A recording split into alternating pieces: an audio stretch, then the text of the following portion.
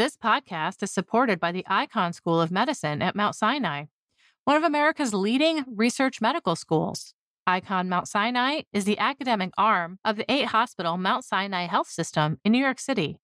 It's consistently among the top recipients of NIH funding. Researchers at Icahn Mount Sinai have made breakthrough discoveries in many fields vital to advancing the health of patients, including cancer, COVID and long COVID, cardiology, neuroscience, and artificial intelligence. The Icahn School of Medicine at Mount Sinai. We find a way.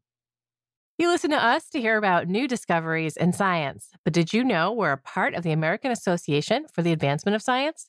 AAAS is a nonprofit publisher and a science society. When you join AAAS, you help support our mission to advance science for the benefit of all. Become a AAAS member at the silver level or above to receive a year's subscription to science and an exclusive gift.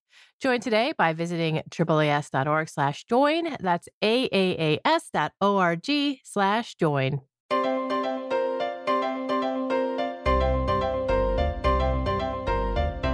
Welcome to the Science Podcast for May 12th, 2017. I'm Sarah Crespi. In this week's show, John McGann talks to us about long-standing myths regarding our ability to smell. People are probably a lot better at detecting odors than previously thought. And Lindsay Wessel is here with a roundup of stories from our daily news site. Now we have Lindsay Wessel, an intern for our daily news site. She's here to talk about some recent online stories. First up, we have one on ancient human antics. We've talked about the coexistence of modern humans, Denisovans, and Neanderthals before. 3 different kinds of people all walk the earth at the same time, sometimes even getting a little intimate with each other. Now someone else may have joined the party. Homo naledi. What do we know about these guys, Lindsay? Well, the first Homo naledi fossils were found in 2013 during a fossil gathering expedition in caves in South Africa. In order to get the bones, the researchers had to put out a call for the smallest skilled spelunkers out there because the caves were so narrow that members of the team couldn't fit through. Oh, I remember that. They were tiny women. Yeah. I didn't realize they were women. They were all tiny women. That's right. And so what did they think about that? What was the thought about them then in 2013? So the researchers were pretty confused because some of the features, like small skulls, seemed to match human ancestors we know to have lived millions of years ago. But other features, like their jaws and thumbs, were much more modern. At first, the researchers wondered if the pieces could even be from separate skeletons. Right. So they have small brains, which makes people think these are very, very old, but they had some other features that looked much more modern. And now a new find, more bones, and some dating have revealed something unexpected about the timing of naledi. What's changed? So now the researchers have finally been able to date these fossils, and they were pretty stunned at the results. While Homo naledi looked like a primitive ancestor from millions of years ago, the scientists now think it lived only 236,000 to 335,000 years ago, meaning it may have coexisted with the first modern humans. Another one at the party. The dates in this case don't come directly from the bones. They're using sediment and teeth. How believable are these results, considering some of that stuff is a little bit hard to read? Right. Well, one of the methods that they used was to look at radioactive decay of uranium in 3 teeth. And at least one scientist has cautioned that the age could be off if the team misestimated how much uranium these fossils may have absorbed from groundwater over time in the caves. But at the same time, 19 different scientific teams looked at these fossils and arrived at similar estimates, suggesting that even if the estimate shifts a bit, these fossils will still be surprisingly young. Well, what's next for naledi? What about DNA or protein analysis? Can that give us some more insight into their relationship with other people? Well, the team is back in the caves again, and this time they're hoping to find DNA, yes. But the lead researcher will also be looking for signs of culture, like tools or fire, that might help characterize the capabilities of the species. Now we have a story on unexpected carbon trading. Methane is known as a potent greenhouse gas. It traps nearly 30 times as much heat in the atmosphere as carbon dioxide. Methane is produced by biological sources like burping cows and bacterial decomposers, and from burning fossil fuels. One other source that may be of concern for global warming is methane that seeps out from deep under ocean floors.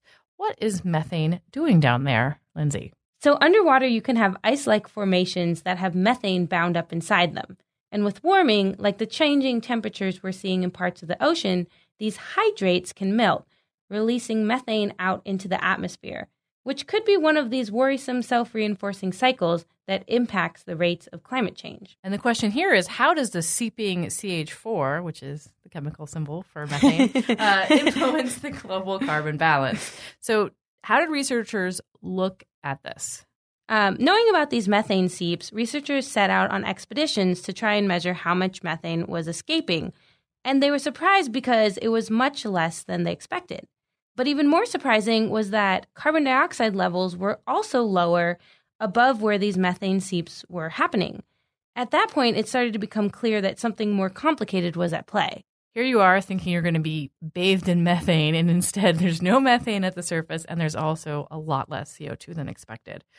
What's going on? How could methane seeps lead to changes in carbon dioxide concentrations in seawater? What the scientists realized was probably happening was that along with the methane bubbles coming upwards, nutrient-rich cold waters are also being pushed to the surface. And these nutrients are fertilizing phytoplankton blooms and increasing their uptake of carbon dioxide through photosynthesis. What's the math here? How much methane and how much CO2 are involved? Well, we know methane is a more potent greenhouse gas than carbon dioxide, but the research found that in these regions in the Arctic, the carbon dioxide absorbed is almost 1,900 times more than the methane emitted. So the overall benefit of carbon dioxide being absorbed is still about 230 times greater than those methane emissions. Okay, so in this case, we see some carbon savings, but does this mean that we don't have to worry about methane seeping out of the ocean? So far, this is just one region that this process has been found to be happening. And it may be dependent on some very specific parameters like temperatures or microbe populations. And so until scientists look at these other parameters in other parts of the world, we can't really say what the actual impact will be. Last up, we have a story on color perception. This is something I am not great at. I've taken the online tests and done a poor job of sorting color tiles by hue. And more tragically, I often fail to call colors by their correct names in everyday interactions. Is that a blue shirt and green pants? No, that's a green shirt and brown pants. The question is, am I better than a newborn baby at recognizing colors? So, Lindsay, how good are babies at this? Pretty good, it turns out. Researchers presented some infants with color pairs, 14 different hues. And each hue differed from the next by the same distance on the color wheel, so to speak. While some fell across color boundaries, some fell within the same color. So the infant might be looking at two hues of blue, or maybe they were looking at a hue of blue and a hue of purple. And they found that when a new color was introduced, the infants were more interested than when a new hue of the same color was introduced. So they were distinguishing between colors? Yes. What kinds of colors were they able to distinguish? So they seemed to break up the color spectrum into 5 categories: red, green, yellow, blue, and purple. Yeah, orange is missing. Who knows what's going on there? And the researchers, what they're trying to get to with this study is how color perception works before it gets all tangled up in language. Does this result mean that they think there's a hardwired set of colors? Yes. Because the babies seem to be able to tell the difference between these colors, the researchers are suggesting these color categorizations form before language and therefore may be innate. This is all based on the idea that longer gaze time means novelty. Is that enough to go by? Right. So the researchers measure the baby's abilities to detect something new by how long they stare at it. The idea is that babies will be more interested and therefore look at a new thing longer than something that's been there for a while. And while it sounds strange, this is a really standard method for measuring cognitive development in babies. It would be great if we could ask the babies what they're seeing, but in the absence of that option, this is what we have. Let's go back to the biology of color perception for a second here. Do the researchers think this distinction is being made at the level of the eye, in the retina or in the brain? The researchers are suggesting that these distinctions are actually arising at the level of the retina. and that the baby's eyes are actually responding to the boundaries between colors almost as they would respond to the boundary between light and dark. But the researchers cite evidence for pathways that detect only some of these color boundaries, so there are still lots of questions to be answered. Okay, thanks, Lindsay. What else is on the site this week? This week we've got a story about a printer that makes colors without using ink and $1 million Stradivarius violins losing their status in blind sound checks. We, of course, also have a story about how scientists are feeling in the wake of French election results and a great story about challenges to the upcoming 2020 U.S. Census efforts. Thanks, Lindsay. Thanks, Sarah. Lindsay Wessel is an intern for our online daily news site.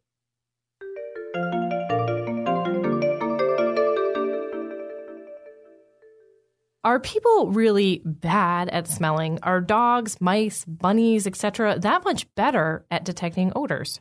Or is our notoriously bad sense of smell a misconception started by anatomists in the 19th century and perpetuated in modern labs today?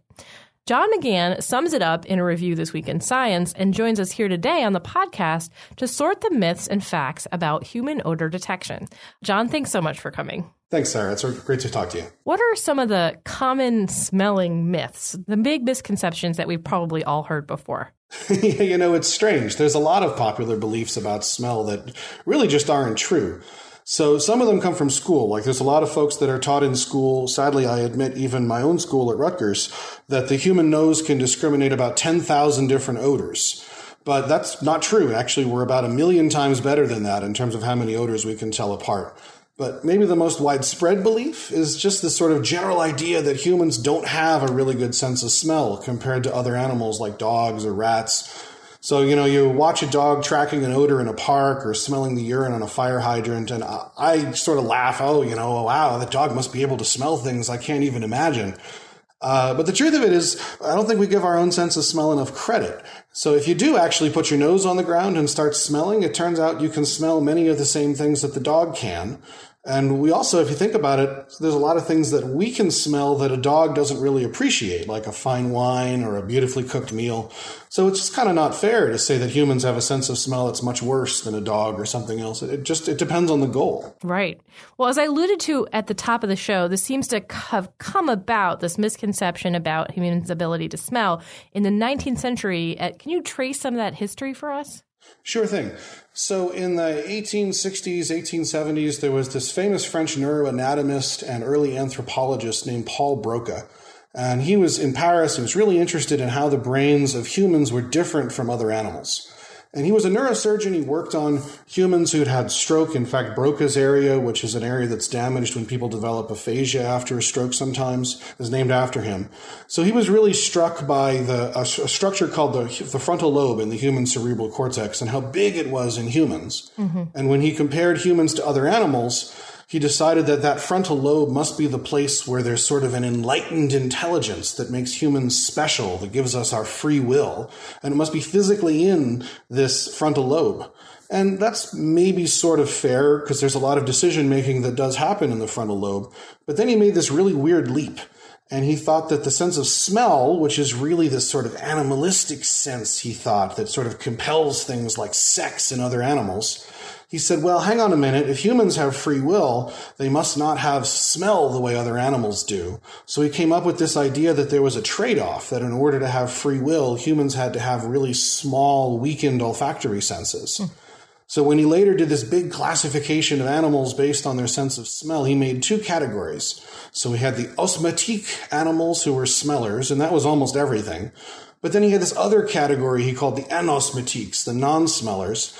And that was mostly a small group of animals like dolphins that really actually don't have a sense of smell. They don't have the brain regions or the nose regions in their noses that they need to smell.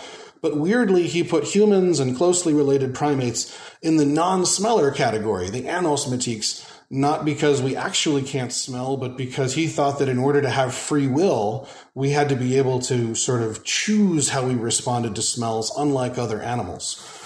So that was kind of the initial problem.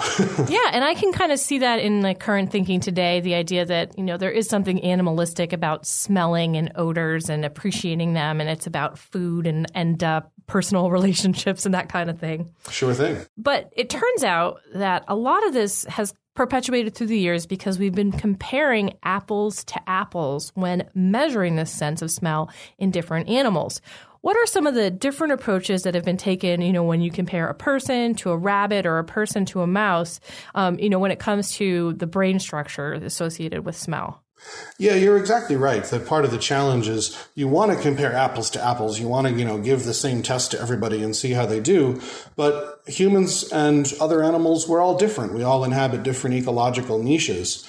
And so you can't necessarily put the same test in front of every animal and expect that that's going to be a fair metric of each individual. So historically, there was a lot of emphasis on brain size, right? So humans have a really, really big brain, and the olfactory bulb, which is the first structure that processes odors, is proportionately really tiny. So Broca and other folks thought, humans must have a bad sense of smell because the bulb is really small compared to the rest of the brain. Right. But the actual structure is bigger than it is in a mouse or a rat. So by that logic, you'd say, we should have a better sense of smell than a mouse or a rat. And now with modern technology, you can go in and count the number of neurons in the structure, and you find out it's kind of similar. It's actually in between a mouse and a rat. So in terms of the apples to apples thing, part of the idea that turns out to be a key insight is that because humans and other animals have a different senses of smell, they're not identical. For instance, we've got different odor receptor genes that correspond to what humans probably need to smell from an evolutionary perspective. A dog has got a different set of genes. A rat's got a different set of genes. And those genes determine which odors we're most sensitive to. And so the key insight is actually that when you want to compare the ability to smell across species, you have to actually try a lot of different odors. And it will turn out that for some odors, dogs or rats or mice will be better than humans. And for other odors, humans will be better than the dogs and the rats. So don't look at the brain, look at the behavior in order to tell whether or not we're good at smelling. Yeah, it almost sounds kind of strange in retrospect, right? That we have to kind of stop and say, if you want to compare smell across animals, you have to actually look at their ability to smell. But it's true. For some reason, for 100 years, the dominant idea was based on the differences in brain size, and then it became more based on the idea of differences in genetics. But there's been relatively little work actually just stacking up a mouse and a rat and a person and a monkey and actually testing them. My colleague, Matthias Laska in Sweden, has done really a beautiful set of experiments over the last 15 years or so making these comparisons. And he's really documented in just experiment after experiment that for some odors that one set of species or one animal will be most sensitive to it, and then a different odor, the human might be most sensitive to it, or the rat will be most sensitive to it. There's one odor in particular that's a component in human blood that humans seem to be really sensitive to compared to, say, mice. But it's not just super specialized odors. It really seems to be an awful lot of chemicals that are out there that humans are more sensitive than other animals you might have thought had a better sense of smell. Right. And some of these rankings even separate out the sexes in humans. There are some cases where human females and human males are divided by mice and rats. That's true. That's exactly right. It's actually, that's probably not a myth. It seems to be true that human females in general have a better sense of smell than men. Now, an individual man might be better than an individual woman or vice versa, but on average, that seems to be true in mice, it's true in humans, and it's even true probably before puberty. So we're not entirely sure what causes that difference, but it does seem to be true. So what myths can we throw out right now? What do we know is a common misconception, but we can just say, no, not true? Well, so the biggest misconception is just this general idea that humans have a worse sense of smell than other mammals, because we really don't. It all depends on the task. It all depends on the odor. Another myth is if I were to tell you to, get down on the ground in the park and track something through the park, you'd probably look at me like I was crazy. But you can do it. In fact, my colleague Noam Sobel has a whole line of research where he had undergraduates blindfolded and wearing headphones and padding, and they would crawl around in the park and track odors. I really want to see video of that. Well, I've done it, and it does actually work. It's pretty neat. And I have a colleague who tracks deer in the woods. So that's probably the single biggest myth that we need to throw out. The other is I think people don't really think of smell as affecting our lives because in part Odors are very complicated mixtures. We don't always perceive their influences consciously. But it turns out that we actually really do communicate through the olfactory system. So every person emits a unique set of body odors that conveys things about our genetics and about our reproductive state, but also about our emotions and things like that. And it turns out that not only do we emit these odors, but other people seem to be able to detect them, and not necessarily consciously, but it does influence other people's emotional states, and it does have subtle influences that I think are really underappreciated. So that's sort of another myth, that olfaction doesn't really matter except when you're eating, say. It turns out olfaction matters a lot, probably all the time. So what do we do now that we know to drop these ideas? How should things in research, or maybe outside research in the real world, change now that we are known to be better smellers?